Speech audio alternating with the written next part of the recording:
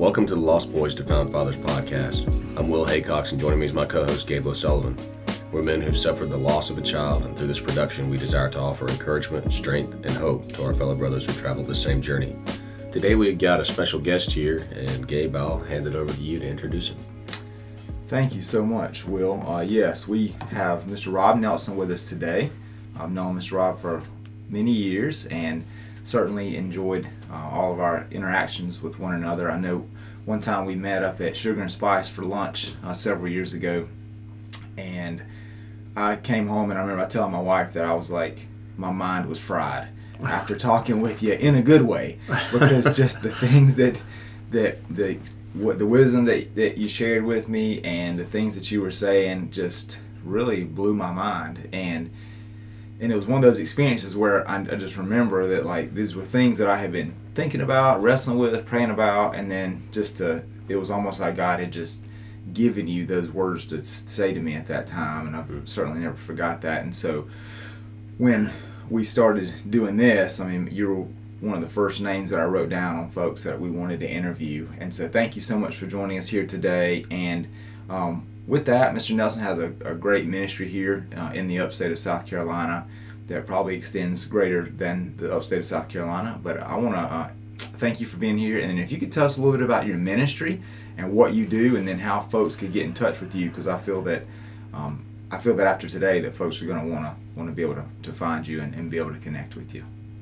Thank you. It's great to have the opportunity to always to share, even in difficult things. As I mentioned to you before, I think it's very healing in a lot of ways to be able to share with other people, and so our testimony, I believe, is certainly that. I would say our ministry is Grace Point Ministries. We started in 2009 and started the new ministry to provide biblical counsel and support services to children, youth, and families in crisis. But the emphasis and the strategy that we have that's kind of unique is, in order to do that, we basically provide trauma-informed soul care to ministry leaders. So most of my time is spent now working with leaders in the trenches of pastors, missionaries, nonprofit ministries, that sort of thing, and come alongside them in the realities of life and the challenges that they face, which often we don't get permission to be that, but yet we're very much in the middle of a battle almost all the time. So in that, a lot of it is centered around a trauma-informed understanding, helping process trauma and experiences that they go through, and from a biblical standpoint is to really, I think a key is to try to help us all integrate what we know is true biblically, we may have accepted and lived our life from, but often the challenge of knowing how to integrate that reality into these trauma realities.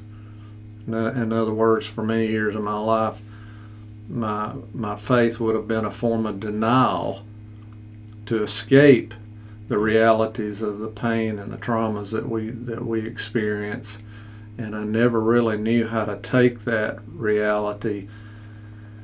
He gave it to us for such situations because he knew we would face that. So anyway, that's just kind of in short the context that we operate in on a day-to-day basis, and just sitting down with people and their points of need. So that's come from a lot of real life experience that has built that.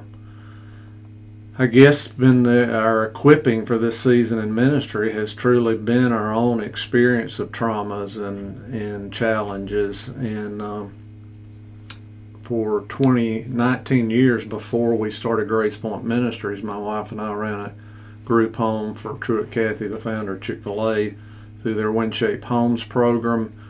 We had 45 children placed in our home over that period of time, and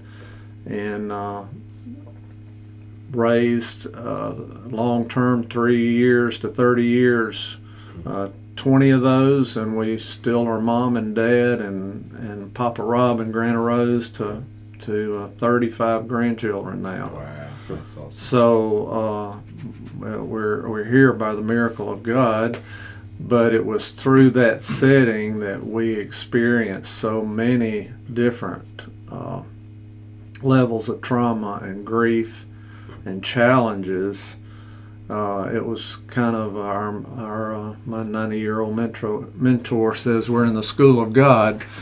So a lot of my background, I got education in psychology and social work, but most of what I do now has come from truly being in the trenches of ministry settings and life and family, because they all were meshed together. So that's really what inspired the development of Grace Point. Was if we're in that place, our faith was real, we're passionate, we knew God had called us there, but all of a sudden we're finding ourselves in all these realities that we had tremendous program and a lot of support pieces, but we didn't have some of those day-to-day relational support pieces and counsel that we needed to process that daily. So it accumulated year after year until it began to affect us holistically, like unbelievable. So physical problems, and certainly emotional and depression and different things that were brewing there, and then that took us to really the challenge of what do you believe and why do you believe it, and again back to where I said how does this must integrate into this somehow. God, you have to know where we're at, and so anyway, that's the challenges that we're excited and consider it a privilege now to share our journey, but not just to tell our stories so that we can feel better, but because we see how deeply and meticulously that God has worked in and through those realities to the degree that it has to fit in your plan. Mm-hmm. It has to fit in your purposes, and it has to fit in your goodness. Man, that's awesome. And I love what you said. Several things, but one of them you said all meshed together, that those experiences are all meshed together. And I think that's the beauty with the Lord, is that if we allow Him, He doesn't, it's like our life is not compartmentalized. Like He takes, it's all together. It should be all, we should be learning from each thing and each experience and each person, that we encounter. And He uses all of that to make us. It's kind of like when our kids in our 4-year-old Sunday school class, we can give them different colors of Play-Doh, but what do they want to do? They just want to mix them all together and make their creation out of it. They don't want to just use this color to make this thing and this color to make this thing. They want to put them all together. And I think that's what God's done. What you've allowed Him to do with you is as you said, is all those things meshed together. And then you said also not just to tell our story so that we would feel better. And that's something that Will and I have talked about in this podcast before, is the kind of, I think the word may be cathartic. You're my literary guy over here, but where we can, recount these experiences, and it's good to do that. It's good to talk about what we've went through, because we get that off our chest, we get it out. And even certainly our kids to mention them and not hide them and keep that suppressed. But what's the real reason? Is to bring honor and glory to God, and then to be an encouragement and help to others. And that's what you and your wife certainly do in your ministry and in your life. And we just are so thankful for that. So with that and knowing that background kind of you and your family, and with Grace Point, certainly this podcast is about encouraging men who are dads, whether they have children here on earth or whether they have children that have gone already to heaven, or if they've got both. And so that's a reason that we wanted to have you on here today, is because you, like us, have children in heaven.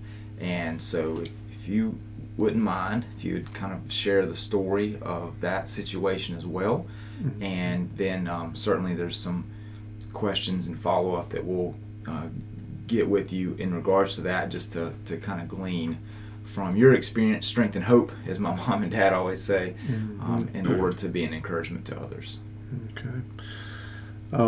As I said, we have a lot of children, and they range from age 27 to 48 now, so I'm telling my age here. But two of those children by birth, and our youngest, who's 27 now,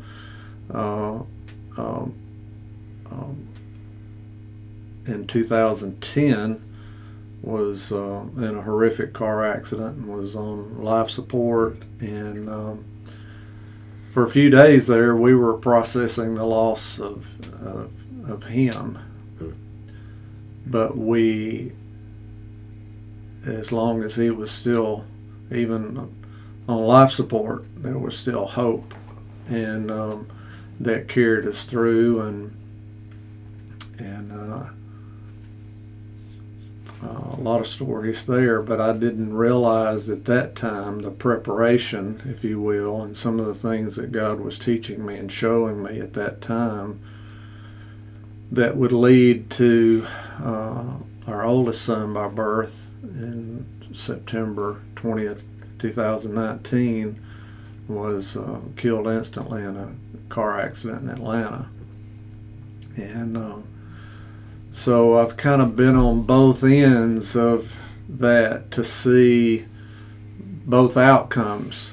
And interestingly enough, when our son was in a car accident in 2010, if I can tell this story, I actually ran into your dad in the hospital the day that our youngest son was, he miraculously walked out of the hospital in 13 days, and this was like on day 12. And I run into your dad in the lobby of the hospital, who was going through a very difficult time right then, the same week. And I saw this faith in him, and he was encouraging me, and he had just experienced a great loss. And I walked away from that day and saying, God, I've done pretty good with this outcome, but I have to wonder how I would have done if the outcome had not been the same. And then little did I know that in 9 years later I would experience that outcome. So I think that contrast, God really used that again in going before me. We probably all can look back, and even as difficult as it still is today, because it's fresh every day, that's helped me knowing that he knew that beforehand, and he was already preparing a way. So 2019, that was a call in the afternoon. Actually, I had tried to call him, and when the phone answered, it was the police department, and they had been trying to find out how to get in touch with us. So just certainly an immediate shock, which I had to say falls in, when I use the term trauma, which I use a lot because that's so much a part of what we do and what our experiences have been. Trauma is not just a bad car accident or some event, but trauma is when things come against your beliefs, values, images. This is the way life is supposed to look. This is the way it's supposed to be. So when you get a call like that, or you experience the things that you all have and many others on different levels, different ages, in some way, that's when you think of trauma that way, you can understand that rocks our world. I mean, it shakes us to the foundations of who we are what we believe. And so, and I think it's even especially true, almost more so for believers as well, because we have put our faith in God, and He's our protector, and He's our deliverer, and so this is not supposed to happen, especially not to me, if we're real honest. So the shock of that, of course, took me back because it was so sudden and unexpected. There was no prep for that. So it challenged all our faculties in terms of even in our faith as to how to respond to that. But a lot of things in his story that led up to that. So I don't know. Man, you just share, man. Whatever. Yes. That for me, there was so much. Again, it took me, and I'm still. That was 2.5 years ago, and every day the constant triggers, as I know is very common. You can't go anywhere without seeing something, hearing something, seeing somebody, driving by somewhere that triggers some thought and memory of them and that reality. But that, of course, began that journey, and the challenges that come at that time, again, with the questions and the confusion and the things that we're talking about, life being meshed together. I think that's we're in that journey for God to teach us. Our focal scripture for our ministry is Acts 17:27-28, that we would seek and find that in Him we live and move and have our very being. It's all of life. It's not just our church time and it's not even just our spiritual quiet time. It is spiritual is holistic, I believe. So we're coming to understand that. Well, trauma, on the counterpart of that, wants to compile and mesh all of these negative realities. And I believe the enemy wants to use trauma to take us out of that identity that we find in Him. Wow. Yeah. And so when this happened, again, because of the context of what God has been teaching us about that, I'm thankful that I was able to begin to be able to process that pretty quickly there. But that's not the norm. That's not common, and I recognize that. And as I've mentioned to you before, I try to be real careful in even how I language some of those things, because it's different for different people and different experiences, and I never want to minimize the depth of the pain and loss with my faith and the place that I've come to believe in confident faith that God, He's got this. So I wanted to make sure that was clear, because it's so easy to come in here and really blow off in religion, I would say, and just trust God, everything will be okay. And as true as that is, if I don't acknowledge authentically that pain and loss, and I don't grieve and lament that reality in a healthy way, it's going to get out of balance. Yeah, so, I think that's an important point to make there, because I think a lot of times, at least I know when I'm sitting down to write episode notes, I'm thinking like, all right, so what verse applies to this? I'm like, okay, how can we, explain this verse is how you should react, and like you say, trust God, know He has a plan, all these things, they're true, but it's really easy to think that they're just, the spiritual high-minded thing that you just have to sit in a room and meditate, and God will just pour peace and love all over you, and you just don't hurt anymore. And that's not the way that it works. Maybe for some people it is, but it's not the way it worked for me. It's not the way it worked for Gabe, and I'm sure not the way it worked for you. You have to wake up every day and you have to choose to trust the Lord. You have to take those steps. And I think that's an important thing that you brought up there, that it has to be practical in a sense. And we just recorded an episode with Pastor Ashton Emerson from the Mill, and he is the leader of the biblical counseling ministry at the Mill, and he gave us some of those practical steps too. And so I think that's something we definitely want you to touch on is how do you take, in your experience, how did you take reading in the Bible and knowing the stories, knowing the truths about the Lord, and apply those to your life in a way that it made a difference every day, and specifically in how to deal with trauma? Wow.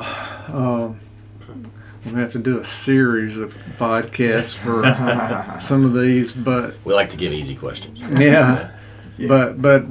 But absolutely, because again, what we're talking about are foundations to live from. And so often in our faith, we are living for. If you're living for and things don't measure up, I'm probably going to have some issues here. And so again, I think the journey of our experience and what we're continuing to learn, again, to be so, I'm working on a study in Colossians again right now, and just this being rooted and grounded in our faith.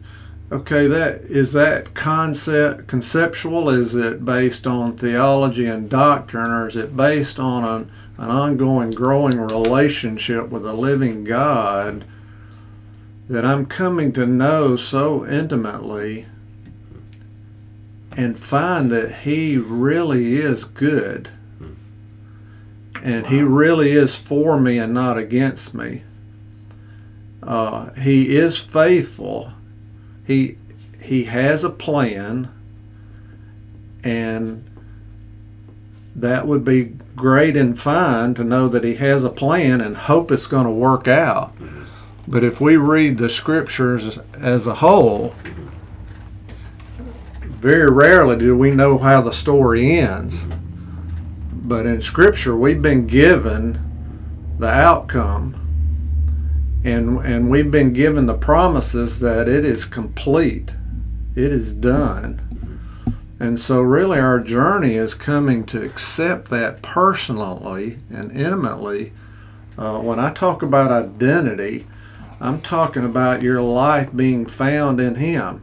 Our life is hidden in Him. The New Testament is full of this language, but again, we disassociate when it comes to practical realities. And we have to shift over into this religious, spiritual mindset that disconnects. And it was given for that. So these practical realities, if you will, in terms of responding in these times,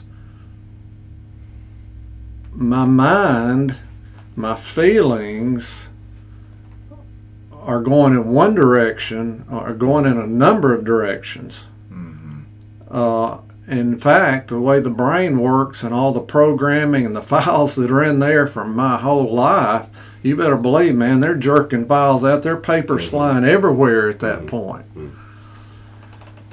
But I have been practicing, and still have a lot of practice to do, to stop and take a breath and say, okay, we got to come back to these foundations. What you've been teaching me, God, that is true about you, and is true about me and you, is true for my son, is true for my wife. My immediate thing is, how in the world am I going to tell Rose? I mean, that shakes me to the core right now. Brings up all these emotions and things just from the memory of that time. See, all that's logged in the brain. We're dealing with that every day now. Each of us in our own level and our own experience. So again, what I'm talking about, I did that day, I have to do daily. It's a lifestyle. It's a constant reset, if you will, when my feelings and my emotions and things are triggering in my mind to go back to the foundation. Now that to me is getting down to a spirit level. And I believe our identity is determined by our spirit. If it was determined by our mind and emotions, I mean, you can change your mind on a dime. Your feelings are changing constantly with those thoughts and all these different things. And I mean, if your identity is found in your job and you lose your job, then what? You know, if it's in your marriage and your marriage splits, where are you? So this thing of identity is absolutely critical to life itself, and it is the journey that God has us on. But when it comes to trauma and these type realities, which will come, again, the Bible is full of truth. It's not just in spiritual, doctrinal, theological truth. It's in truth for life. All of created design is laid out in that book. So this has to be brought into that context. So I'm maybe warped enough to where when I go into certain situations and make up certain observations, my mind goes into this new context, if you will, that has been developing over time. Who is he? Who am I in him? What are his promises to me? What has he already given me in the game plan here? So at some point I have to come back, well, this has to be factored in. Do I like it? Not just no, but hell no. I mean, it brings out to the core of me resistance. No, this is not supposed to be like this. And it's not. God didn't desire us to have to experience that. We begin to get into some of these. Again, we could go on forever, but it takes us back to, if you look at the core of who we are in him and what his purpose is, you have to go back and look at the reality of what happened at the fall. And that was not his desire for us. He's been, throughout eternity, will continue to redeem that which was lost at that time. But the word being truth says, in this world you will suffer trials and tribulations. And then the Bible is full of centuries of examples of what that is, will look like, and we can face in this life. So trauma is trauma, but it has to be put in context as well. And that can be done without minimizing it or minimizing our pain. In fact, it doesn't minimize it. When you come alive in Christ, you feel the pain and loss like you never have before. I mean, if you think about that, we think about the exhilaration of coming to know Christ and coming alive in Christ. But when you come fully alive, you feel pain like never before. You're not numbing it. Wow. You're facing it full blown. Wow. So that's not a bad thing. You know, we don't want to feel that, and we feel like we're in a wrong place. But again, we're coming into touch with this reality of a living God. See, trauma feels like an end, but I say it's a gateway. It's a gateway to know him like we've never known before, and to understand ourselves and our realities in life, and those realities, if and as we're able to walk with him through that, we are able to live triumphantly, overcoming. We've heard all those terms our whole life, but it's because based on our foundation, we're living above the line now. And that doesn't mean denial of what's below the line, but for me, this is where I choose to live. So, sorry for that long, but on that day when I got that call, I went back into the place where I was at, told a friend, will you come out here and pray with me? I sat down on a bench with him, took a breath, let him pray, and then it was very simply what I've been learning in my life, come fully present into the moment with a God who is present and is all powerful. His love is perfect. His promises are sure. I don't get this. I don't like it. I'm mad. I'm confused. I'm hurt. But what do you have to say? And where do I put the next foot? Mm. And I've been doing that for the last 2.5 years. It would be great to have a check-off list, but it's learning a lifestyle that no matter what the circumstance or situation, it never changes because it's Him, same yesterday, today, and forever. I'm learning to walk in the reality of my union with Christ, but very practical. So maybe not answering your question as specifically as I would like to, and that is when it comes to grieving and lamenting, that takes complete authenticity and honesty that He so welcomes. And so often we feel like we're not supposed to look throughout the book of Psalms alone. And David, I hope I'm not being disrespectful, but sometimes I call them the schizo Psalms because it's like there's two different guys. He says you read the first part of this chapter, and this guy's a raving idiot. And then all of a sudden, where did that guy go? He's prayed. See, he went back. That's why he was called a man after God's own heart. He had this lifestyle, and he was real. He obviously wasn't perfect. It wasn't based on his performance and his choices, but he had a lifestyle, and I believe that's the opportunity, if you will, that we have through these difficult situations. Now that's great for us, but again, our greatest concern is the one that we lost.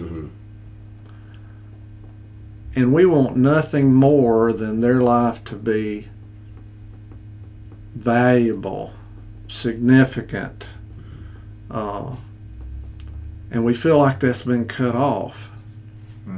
But I believe as we walk in these truths, we actually, and as we share their stories, we share our stories with them,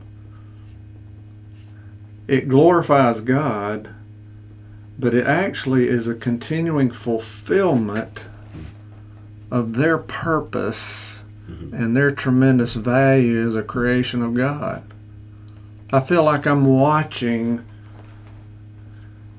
Ryan's life being continued to be played out here after he's gone through his testimony, and let's share the story of God's faithfulness in His story. I'm just keep rattling, so you can stop thank me. you. I know I probably stirred a number of questions or thoughts. Holy moly, Let man. me just So take a breath here. I mean, I love that. So many things that you said. I wrote a whole page of notes here, and I mean, a couple of them. The last thing, King David had a lifestyle, it seems you said that, and I was thinking a lifestyle of, what were you going to say? What were you going to finish that thought up with? He said he had a lifestyle of authentic communication and correspondence with a living God. That's so good. And then you were saying too that with the schizo Psalms, I love that because it's like you said, authentic. Like he wasn't just trying to say, okay, here's the truth. He was saying, here's my emotions, here's my wrestling with my not understanding why God's allowing this or that to go on in the world, with my enemies chasing me, and these guys are bad, and I'm not trying to be like God and chase after Him, but then they're succeeding and I'm not. or here's my sin, here's the struggles that I'm facing with X, Y, or Z, and he that authentic, I love that word. But then what does he do at the end? Like you said, he comes back to the truth and reality of God. Why? Because he was grounded and, as you said before, rooted in that scripture. And that's, you said something earlier, you said there was no prep for that when you got that phone call.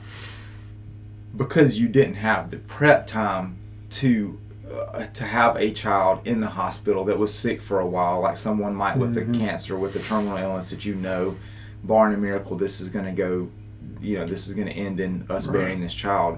It was just sudden, so there was no prep for that. But because of what you just said, all those years prior, prepped for that point, so that then you could sit down on that bench, have that man pray for you, collect yourself, and then ask God, okay, what's the next step forward? And we've said before in here that preseason is for a reason, and all those life events that have led up to those experiences are preparing us for that next step and for that next life event. And you said this is the second time this has come up to me within a week and a half. You said that if our foundation is to live, our foundation should be to live from, not for, in our faith. And a buddy of mine, we had lunch like last Thursday or last Friday it was, and he was telling me about the Cooper Kupp interview after the Super Bowl, and how he was saying, he said those same things. He said, I was living from victory, not for victory. And so that freed me up, and that was something I'd never, I guess I might have heard it, but it never sunk in. That when it really hit me that day, and then you just saying it again, I think God's obviously trying to teach me something here, to live from, not for. And it's the center of faith. Faith is accepting and believing. Now, if you think about it, in the grieving cycles, the last stage of grieving is acceptance. Now, we think of that as, I'm never going to accept this because it shouldn't have happened like this. Well, it's not saying accept it, like it, agree with it even, but recognizing and acknowledging it for what it truly is, and putting that in the hands of a consistent God, one who doesn't change and waver. Yes.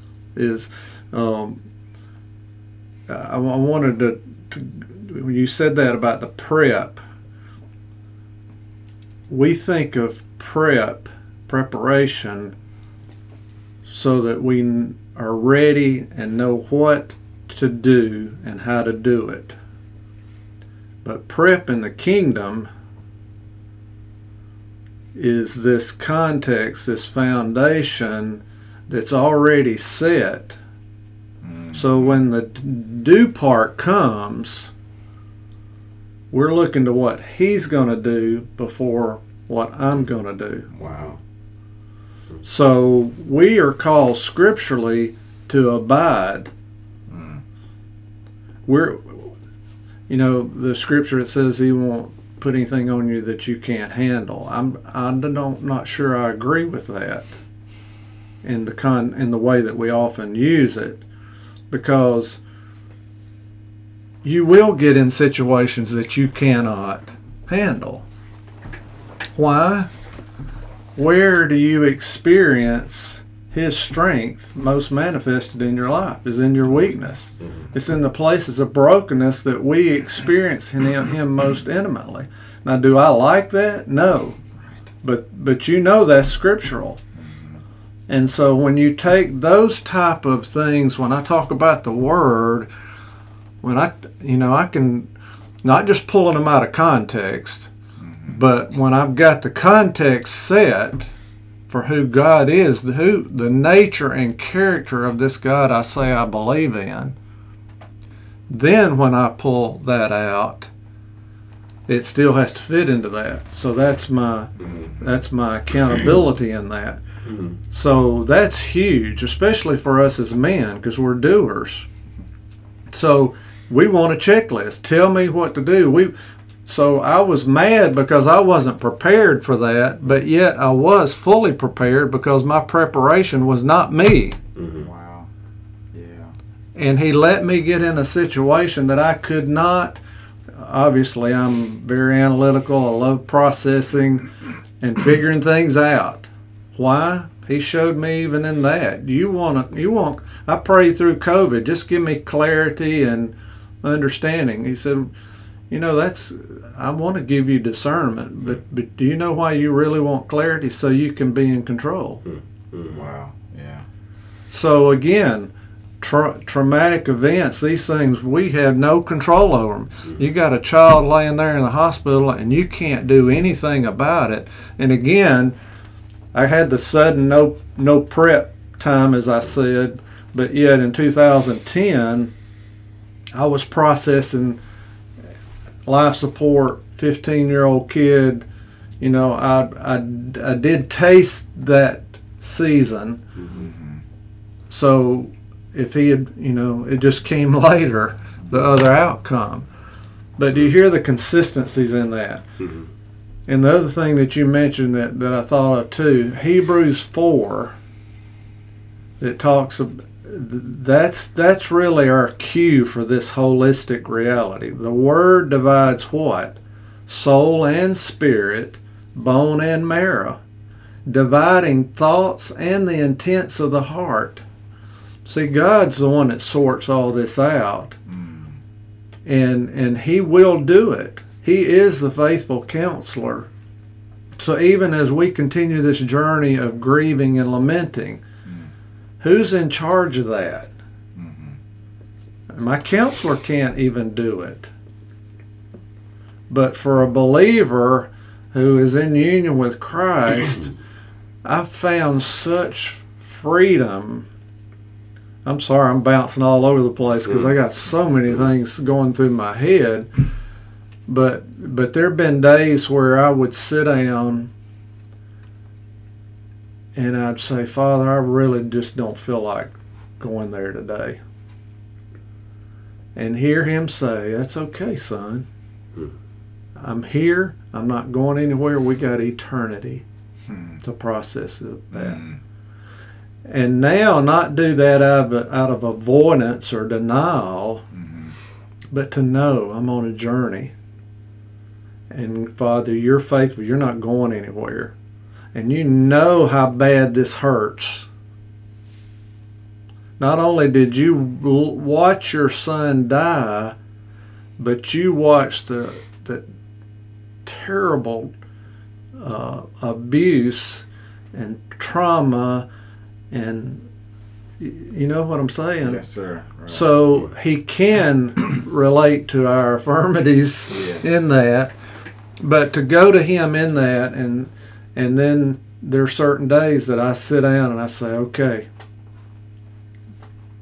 what do you want me to look at? What do you want me to think about? What do you want me to process? What am I holding on to? What am I not trusting you with here?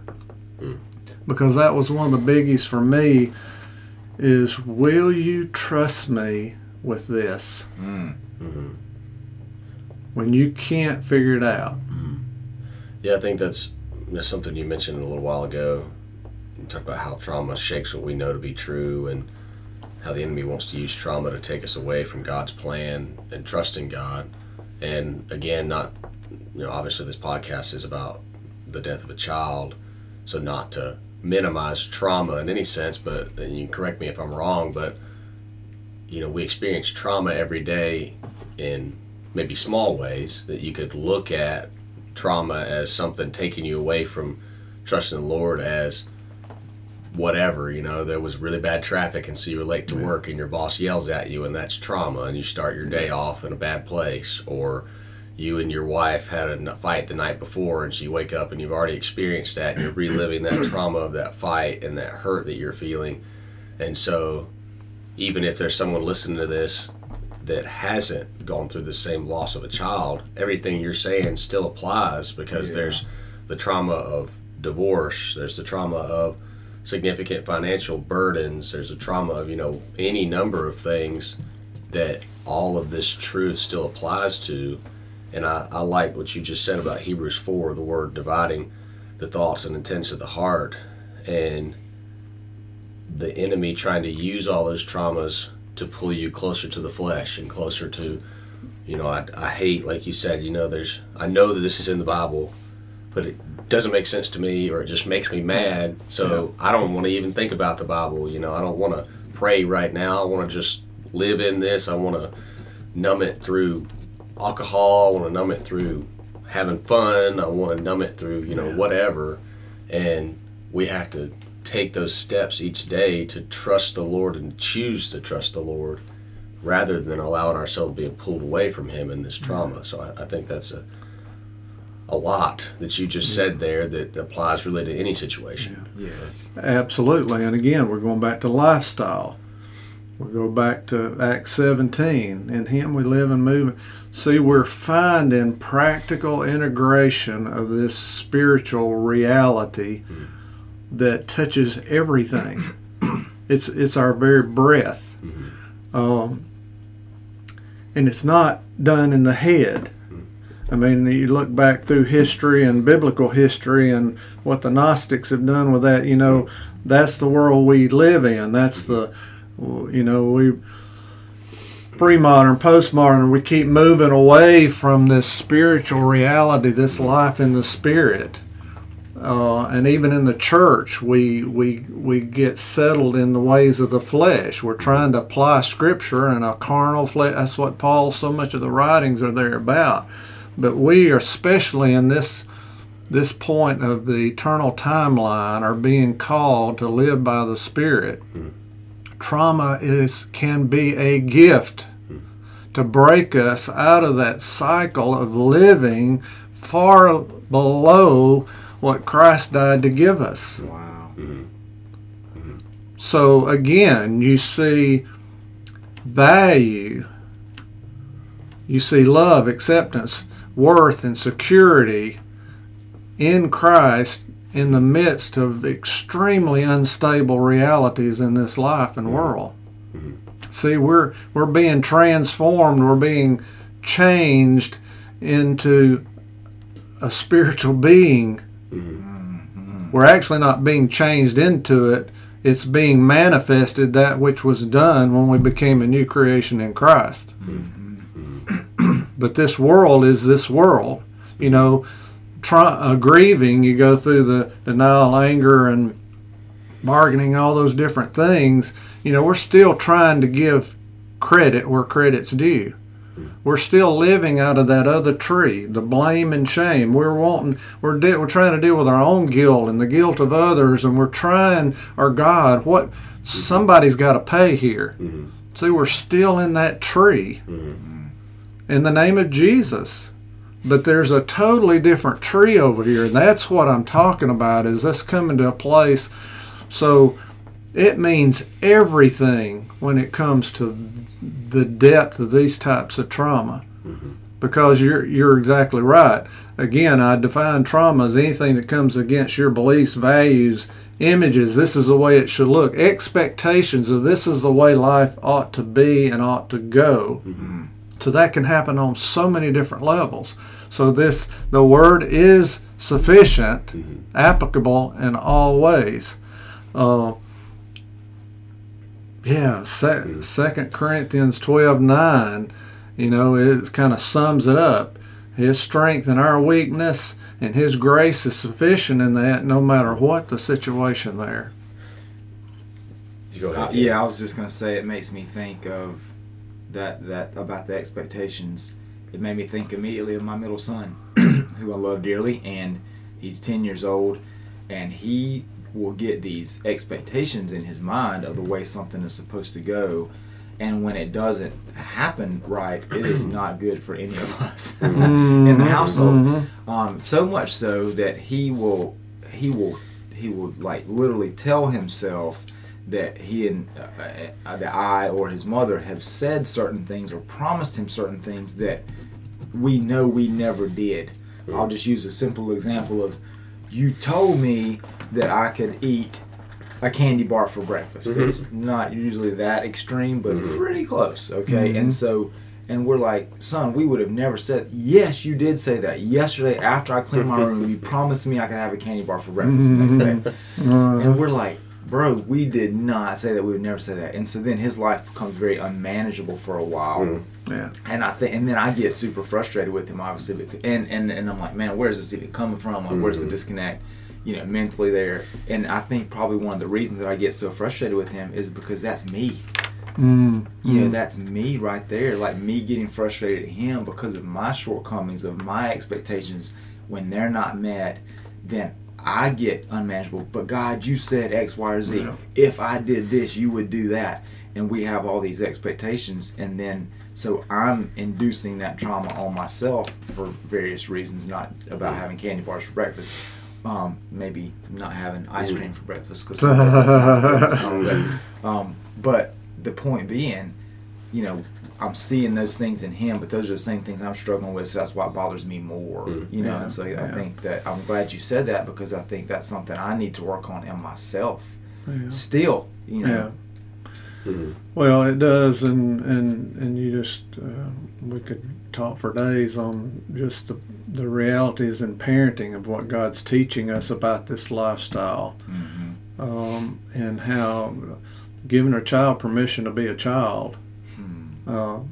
God has to do the same thing with us. So it breaks down again to intimate relationship there, and so we're talking about lifestyle. I mean, it's I could again, and I know it.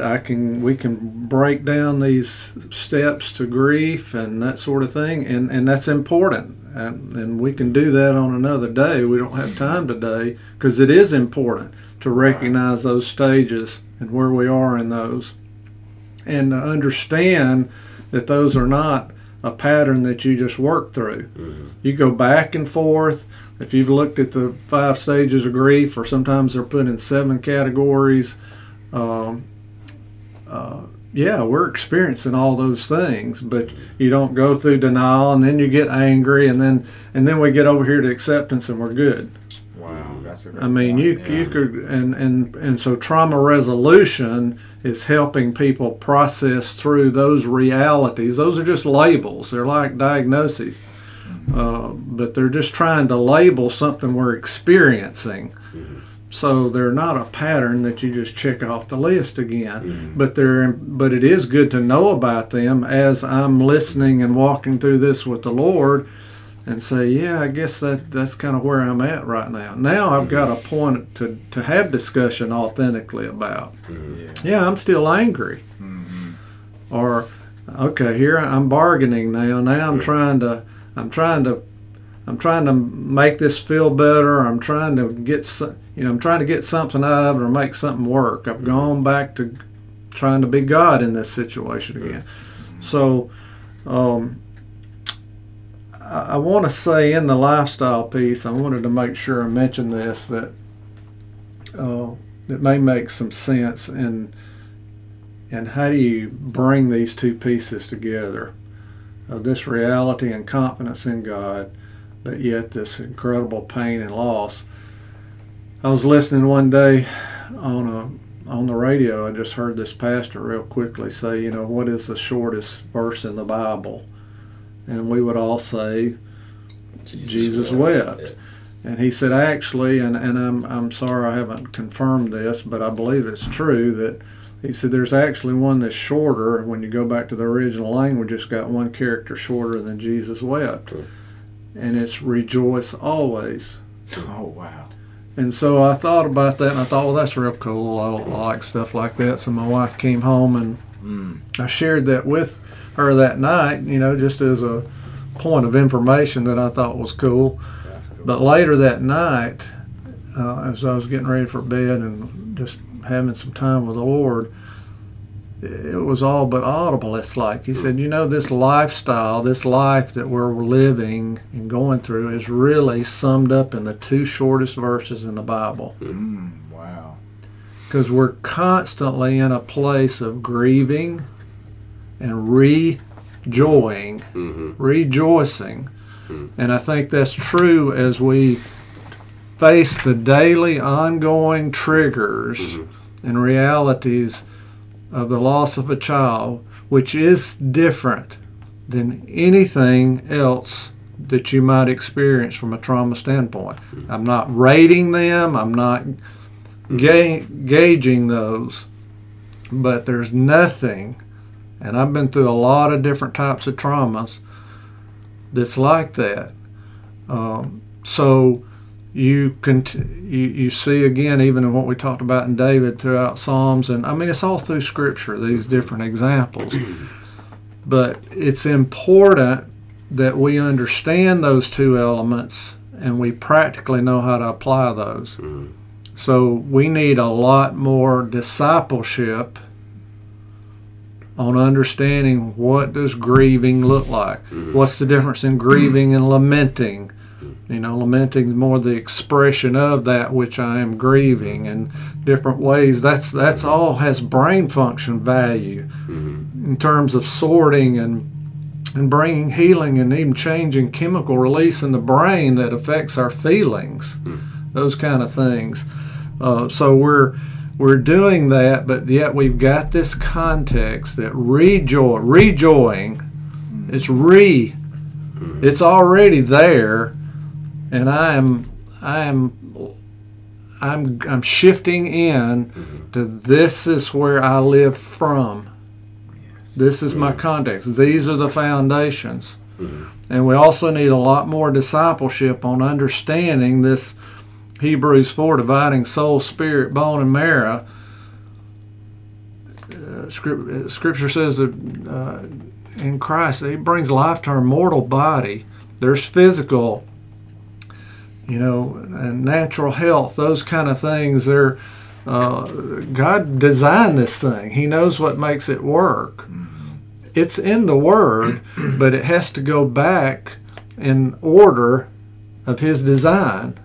And so that's why the spiritual foundation is so critical, because out of it, now I can receive and be ministered to in my mind and emotions and my physical needs and those kind of things. It's from the inside out.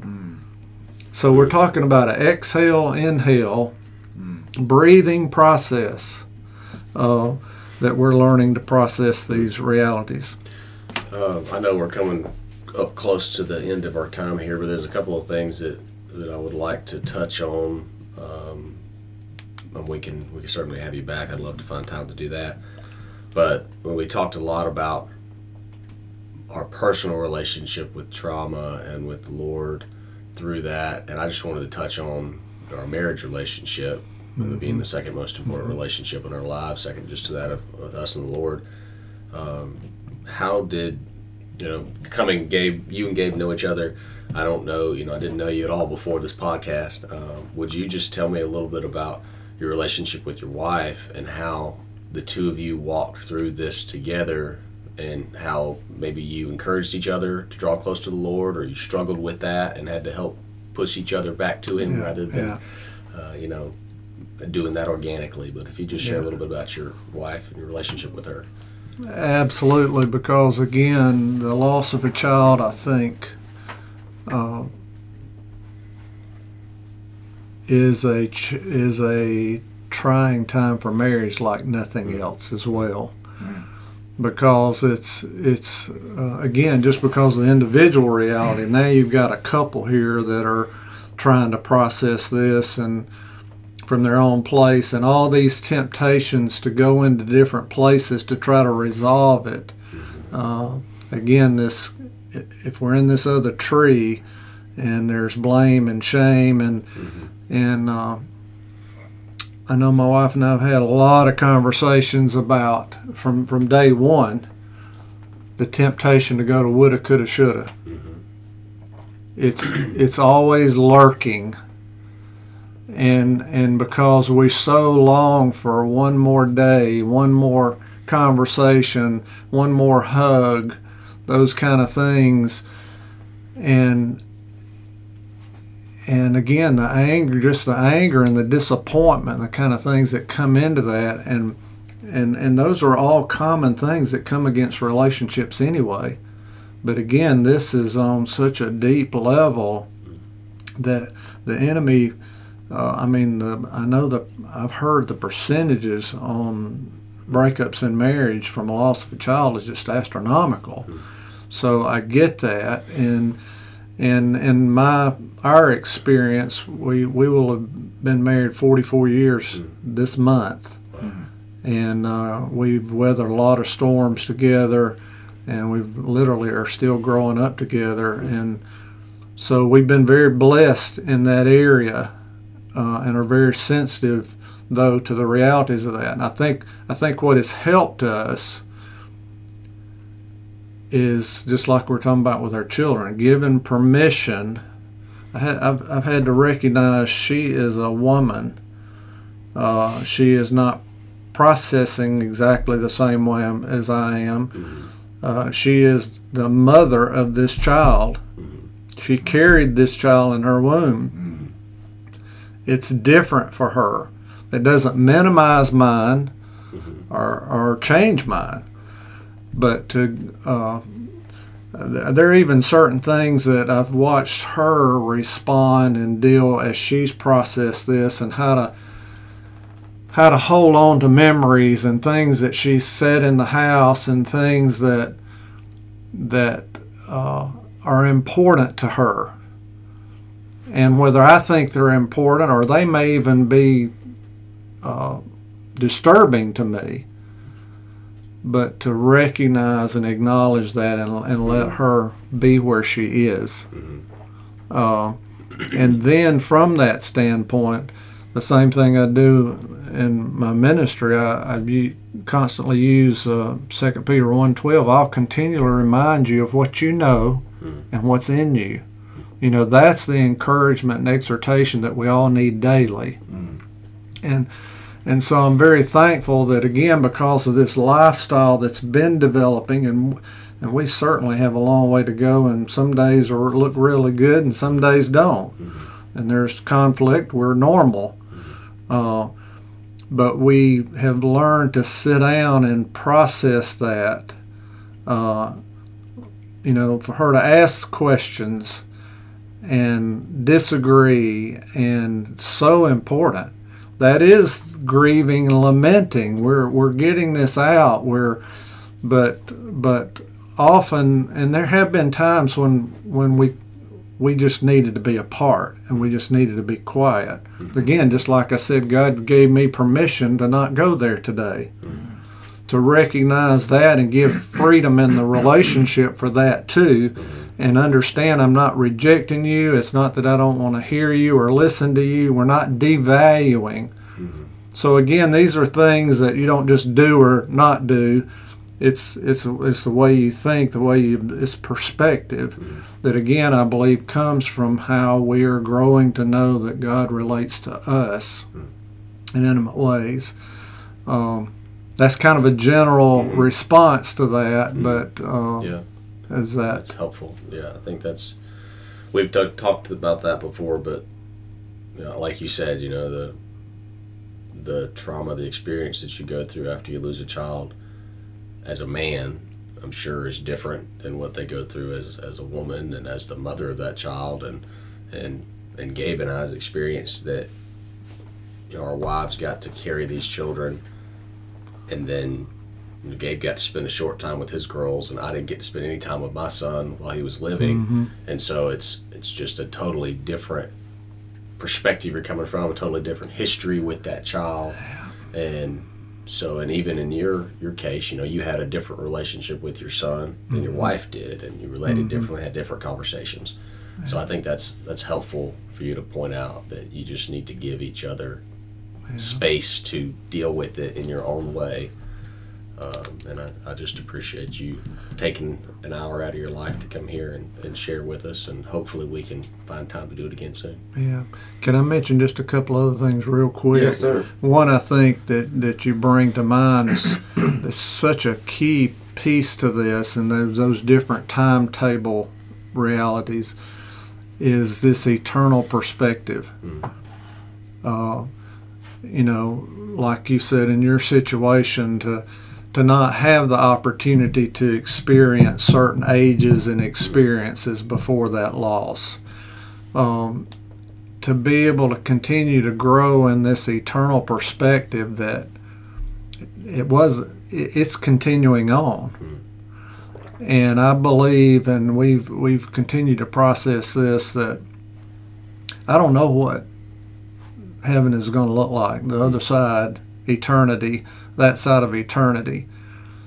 But the more I think I'm growing to understand the ways of the Father and His faithfulness, is the good didn't stop.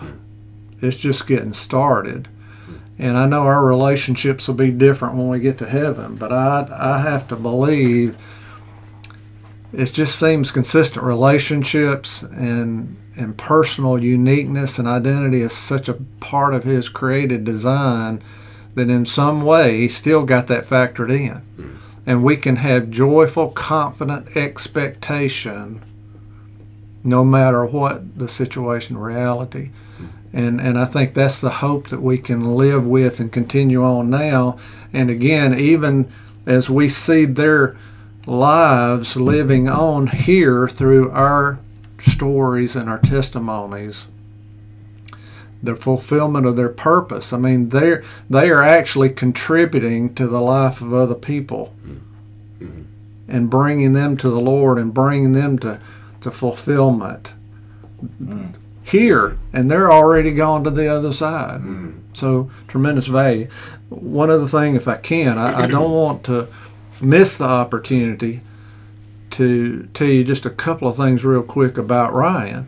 Yes, sir. Please do. Because it is unique, and I'm sure to many that may be listening to this who may have lost an adult child. And I say child because it doesn't. I've taught with countless people who have lost children in their 50s and even 60s, and that's still their child. And there's still some of these same elements that you see that you think, wow, that person was 55 years old and they still. But for Ryan, 33. And this is unique to my situation, but there was actually a sense of rescue in his departure.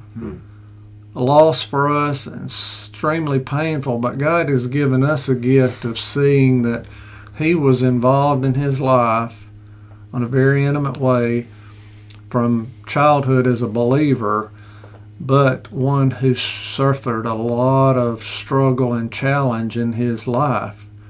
And from the point of graduating high school and some things that he experienced in his life that we didn't even know that had really affected him, and he had a lot of struggle with that, and led to a period of time with some addiction and some different, just a lot of brokenness and some struggle back from that, from the age of 18 to 33.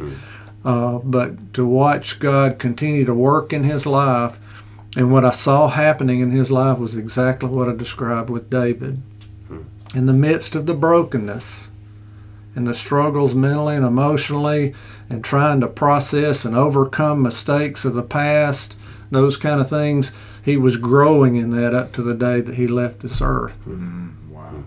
And so lots of evidences and things that I maybe will come out in a book someday, that God just, he speaks to us in these moments, in these times, no matter what the age, what the situation.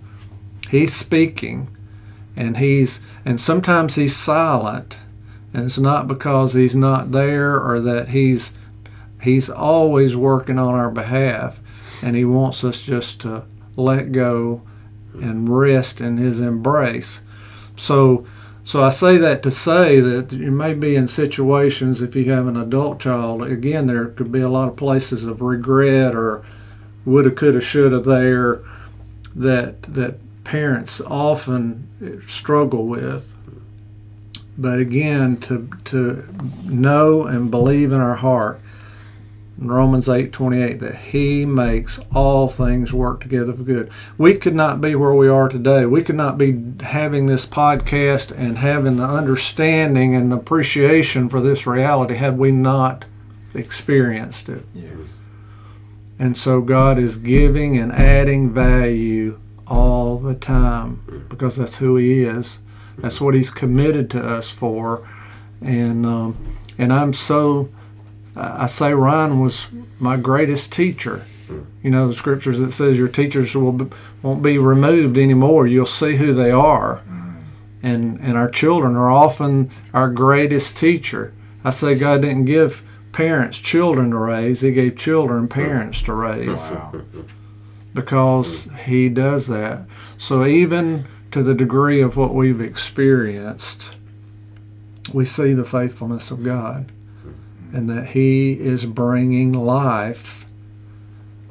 In Him we live and move and have our very being. There's no element to where He has not gone before us, and He will manifest everything He's promised in its time.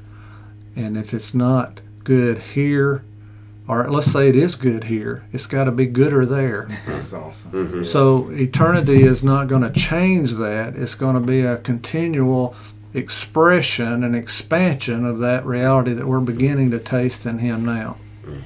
Thank you, guys, for letting me be here.